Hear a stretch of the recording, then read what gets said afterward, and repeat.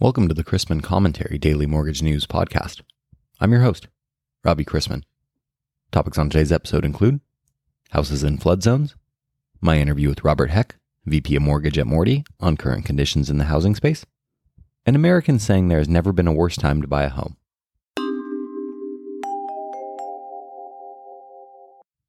Thank you to this week's podcast sponsor, MCT, and its hedge advisory division. Whether you are making the move to mandatory executions, seeking improvements to your mortgage pipeline management process, or considering a change in your hedge advisor, MCT's hedge advisory blends technology and service to achieve your goals. As the industry leader in pull-through analytics and best execution with the highest staff-to-client ratio, lenders of every size trust MCT to manage risk and optimize profitability in their mortgage pipeline. America's national debt topped $30 trillion for the first time, according to figures from the Treasury Department on Tuesday. Why might it matter for mortgage rates? When one combines a record amount of red ink, an aging population, elevated healthcare costs, and a tax system that doesn't bring in enough revenue to cover spending, and a government that has become known for kicking fiscal cans down the road, well, you can see why there are worries about the long-term economic health of the country. Ignore at your own peril. Something else plenty of people ignore is climate change. Natural or man-made, until it impacts their business model and profits. Mortgage analytics firm RiskSpan has collaborated with Verisk to create a first-of-its-kind solution for measuring and mitigating the risks of climate change to the housing finance industry. Dismiss the impact of climate if you like, but when leading insurance, reinsurance, corporate and government entities, and investors in mortgage-backed securities are pricing it into their demand for assets, well, it impacts borrowers. The risk to the housing finance industry from extreme events is significant. According to Verisk, 62 million residential locations are at moderate to extreme risk of flooding alone. For the link to that story, as well as the latest broker and lender services and products, and trainings and events, visit robchrisman.com. Jobs and housing drive the U.S. economy, and last week's news kept influencing interest rates yesterday. The main economic headline over the last week was certainly the BLS Employment Situation Report, which showed 467,000 jobs added during January, despite the surge in Omicron cases. The unemployment rate rose slightly, but is still below 4% as the size of the labor force increased by nearly 1.4 million workers. Total employment is now roughly 2.9 million below pre-pandemic levels, and possibly near the point the Fed would consider, quote, maximum employment, end quote.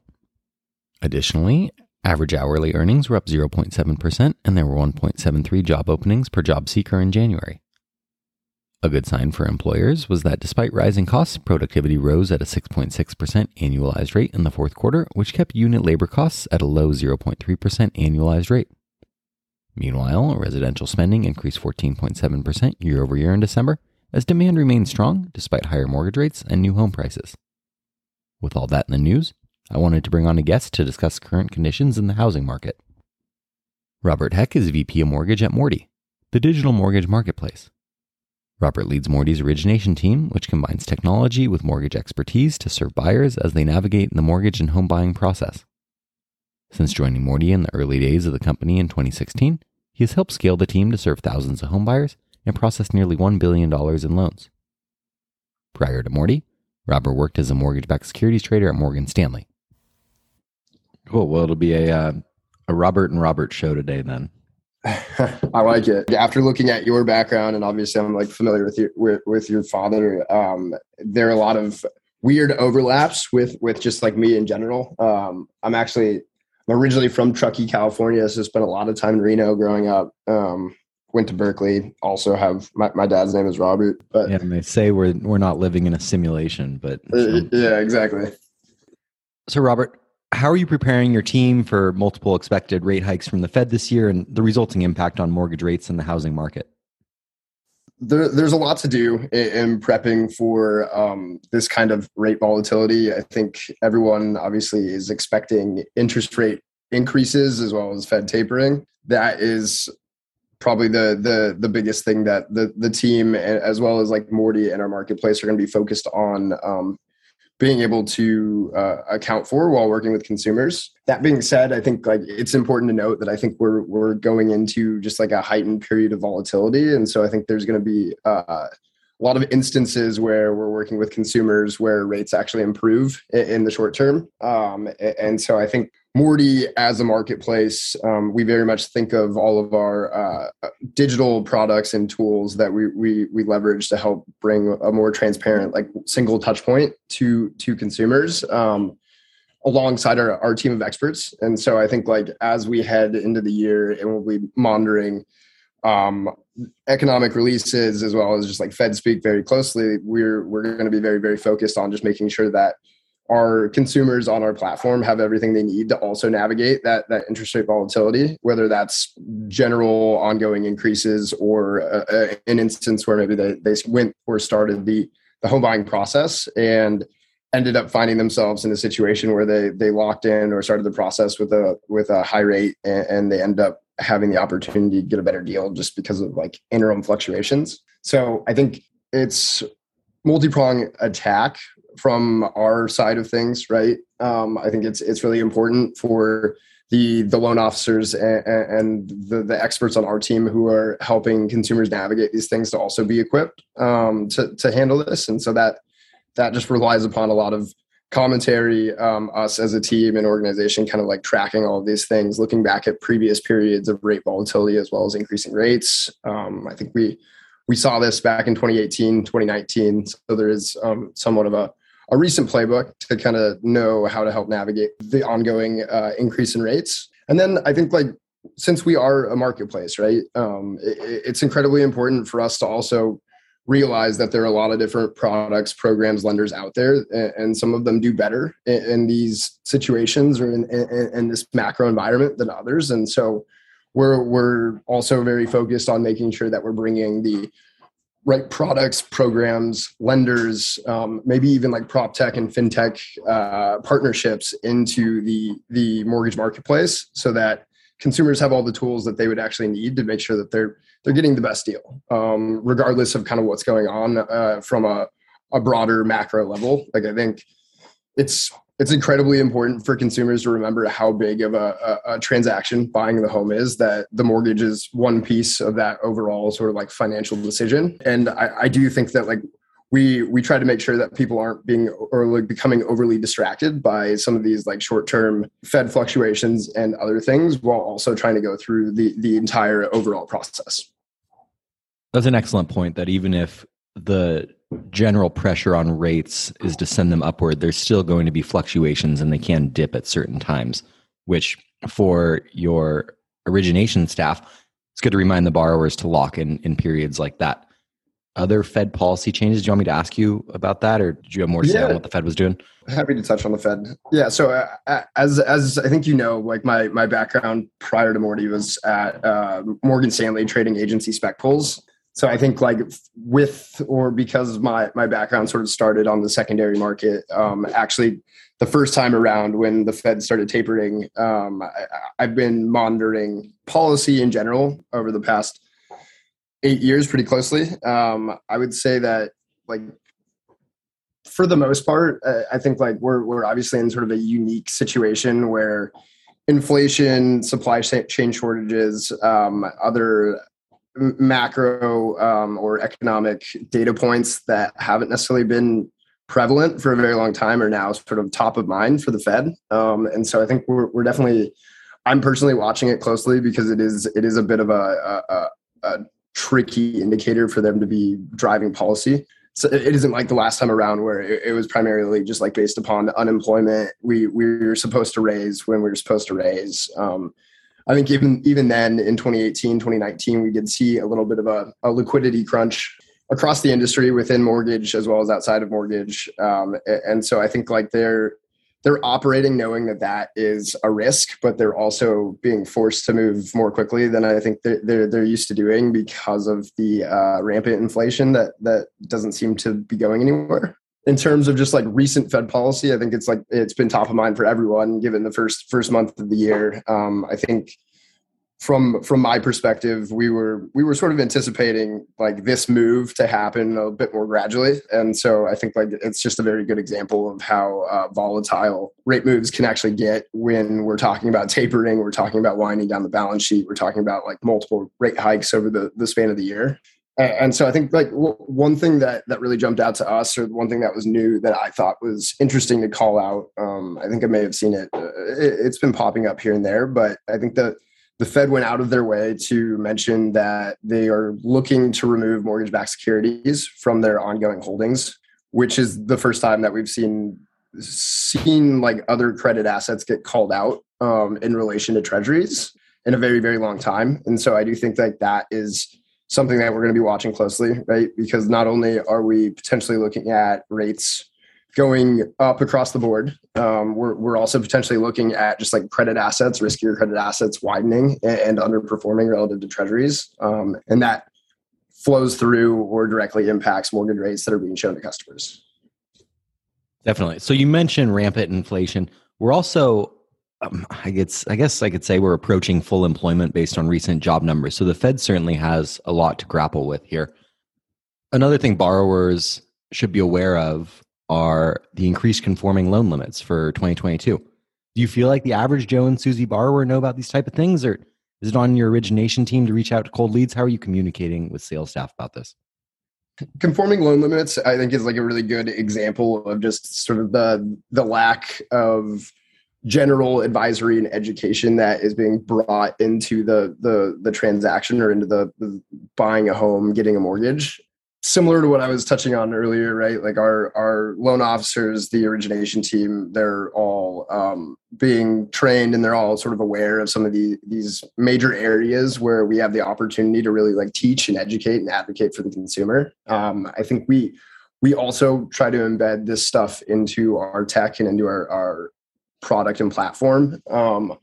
One area of this that we've seen a lot of success, kind of going back to your original question about like, do people actually know these things coming into the process? I think like it really does depend. It depends on how much upfront research people have been doing themselves. I think we oftentimes see people who have had conversations with us or like have done like online research ahead of time. They're starting to incrementally know these types of details going into the process a bit more than I would say they did 5 years ago when I first started on the primary origination side. But definitely not even remotely close to it being sort of as accessible and adopted across the board, because I still think there's just a big gap between the consumer really like understanding everything that goes into this decision, understanding how to like structure up a deal and figure out what transaction is best for them, while also kind of navigating all of the pressures that are outside of just like picking your mortgage, right? Like actually getting the home, going through the offer and the counter offer phase. Like we know how competitive markets have been recently. So adding in bidding wars or just the anxiety of having to move quickly, I think really takes away from some of this. So jumping back, yeah, I think like we've seen a lot of success through being able to, I guess, not necessarily drop somebody into just like our marketplace without any guidance, but there are opportunities around like conforming loan limits, or even just like the amount down that you're potentially considering bringing to the transaction, and allowing for them as the user to kind of toggle in real time how these changes to down payment, to like the home type that they're looking to purchase, and how that actually impacts interest rates as well as the mortgage insurance that's being tied to those transactions. And so, yeah, I think that the average Joe and Susie borrower have enough background in sort of the ability to change and have alternative options going into the like shopping process that it's fairly intuitive for people to pick up once they get onto the site, once they start using the product, but also once some people just like want to talk to consumers, or they want to talk to like my team rather than just like going through the self-service platform. And so I think we try to think of both outlets as a way to just like enhance the user experience and really like train them up. Fortunately for prospective borrowers out there that are listening, if you work with a good loan officer, they should take a lot of the anxiety out of the process and present the options to you and make you feel like you're really in the know about what's going on. One other thing I wanted to ask you about was forbearance. It used to be much more of a hot topic than it is now, but it's still out there. If we see the end of federal and state forbearance programs, what's going to be the effect of that? As a wholesale broker, right? Like we're not as in touch with the servicing component tied to forbearance and like modification plans. I think we work with our customers quite often to help them sort of navigate the servicing portion of having a mortgage, just in the sense that if they need answers to these questions, if they're thinking about like looking at recasting or are in forbearance and like need to get answers, we can help provide access to that information. In terms of just looking at the overall numbers of outstanding forbearance plans relative to just historical delinquencies, I don't think that there's a big enough ongoing pocket of forbearance in the industry that is really going to like cause any like major shocks. That being said, I think like if we do end up seeing like an abrupt liquidity or credit crunch, the total number of outstanding like mortgages and forbearance are going to be something that the industry needs to deal with quickly. I think that from my perspective, the playbooks that came out of 2008, as well as just some of the focus that has been on this over the past decade, I think has put us in a much better position than we may have been 10 years ago. The FHFA current administration is also making it very clear that, as well as like CFPB, they're making it very clear that working and making sure you're acting in the best interest of the borrower and helping them get out of forbearance, I think is also going to be something that makes sure that this kind of like exits smoothly, as long as, again, there aren't any sort of just like abrupt shocks that change things up or cause, I guess, just like a resource crunch on the servicing side. That being said, though, right, like servicing is not necessarily my expertise, and I saw that you were actually at the Money Source for a while, so I'd be curious to hear your thoughts about this as well. I think that the Biden administration is very in tune with looking out for homeowners' interests and promoting housing equality and those sorts of things. So I don't think there's going to be. Well, sorry, I guess I should say we've seen already with the new FHFA director that they're already trying to give more lead time on any changes. Yep. And so I think that's very welcome, both for those that own homes and for mortgage companies being able to implement pricing changes over a longer period of time, and also by making pricing adjustments rather than putting caps on things like second homes. It brings more private money into the mortgage space, which is great. I want to close by talking about regulations, more government stuff. Anything else you see on the horizon from FHA or FHFA at the federal level or maybe the state level? I think to your point, right, the administration and just I think as a whole, we are trying to take a proactive stance on bringing in additional changes to, I guess, just like I'm thinking mostly within the agency and government space right now, right? They're proactively looking to maintain or really focus on affordability, right? Accessibility for underserved segments of the market, and then also I think that they're equally trying to make sure that like the GSEs and government agencies are kind of like tracking their mandate, which is exactly that, right? Like they are doing a good job, in my opinion, of releasing policy that allows for them to keep their risk kind of like relatively stable, as well as like shift around where capital is being brought into the market, on both the investor side as well as the consumer side. So I think, like, generally speaking, I'd expect to see more of what we've seen this year around like the recent LLPA changes. I think the fact that investment properties were left out of that announcement makes me think that there is likely going to be something tied to investment homes that will be getting released or announced sooner rather than later. I'd be surprised to see the second homes and investment homes being treated the same from a just like risk perspective. And so I think we'll see that. I think the recent back and forth and emphasis around the GSEs, just basically their duty to serve reports and like basically making them as thorough as possible. I think that should translate into some policy changes and announcements later in the year, primarily around, like, I would expect it to be in manufactured homes, to be completely honest. But I think anytime with policy, right? Like your guess is as good as mine to a certain extent. But I do think anything that's going to continue to promote just like accessibility, maybe reduce some of the inventory shock that we've seen over the past 12 months, as well as like help on the supply side for affordable housing. That's where I'd expect them to be focused. You touched on this a bit. I was checking out some of the previous podcasts and heard the non-QM piece, which I appreciated and liked.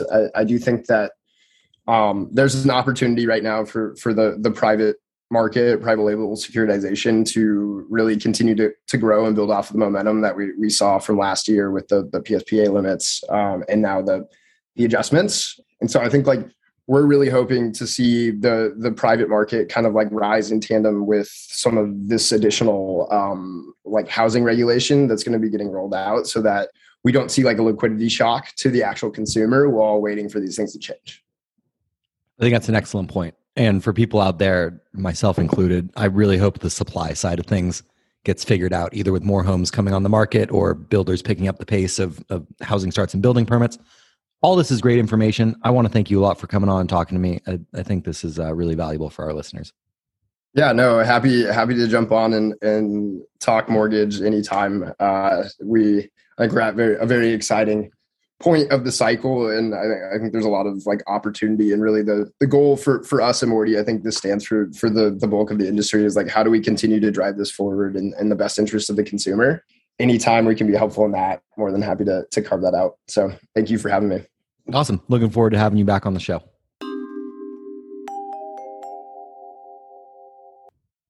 There isn't much to report from yesterday in the bond market, except to say it was a snoozer. Lower rates led spreads tighter versus treasuries amid light volumes as the MBS market digested agency prepayments from late Friday. Some slowed more, some less than forecasts. The elephant in the room is the prospect of the steepest monetary tightening cycle since the 1990s, with markets pricing in more than 5 quarter-point Federal Reserve interest rate hikes by the end of the year in the wake of last week's strong U.S. jobs report. That also comes as Americans say there's never been a worse time to buy a home, with only 25% thinking it's a good time in a monthly Fannie Mae survey, due to surging housing prices, concerns about job stability, and rising mortgage rates. Today's calendar of events is already underway with the NFIB Small Business Activity Index for January, down 1.8 to 97.1, and the December trade deficit in at $80.7 billion. Later today brings Redbook same-store sales, the fourth quarter housing debt and credit report from the New York Fed, and a Treasury auction of $50 billion 3-year notes in the first leg of this week's quarterly refunding. The New York Fed desk will purchase up to $3.4 billion in conventional MBS and up to $1.8 billion 22.5 to 30-year coupons. We begin the day with agency MBS prices worse a quarter, and the 10-year yielding 1.95% after closing Monday yielding 1.92, the highest level since the summer of 2019. Let's wrap up with a joke and some housekeeping. A woman's poem. Before I lay me down to sleep, I pray for a man who's not a creep. One who's handsome, smart and strong. One who loves to listen long. One who thinks before he speaks. One who will call, not wait for weeks. I pray he's rich and self-employed, and when I spend, won't be annoyed. Pull out my chair and hold my hand. Massage my feet and help me stand. Oh, send a king to make me queen. A man who loves to cook and clean. I pray this man will love no other, and relish visits with my mother. Well, here's a man's poem. I pray for a deaf-mute gymnast sex addict with a big chest who owns a bar on a golf course and loves to send me fishing, golfing, and drinking. This doesn't rhyme, and I don't give a damn.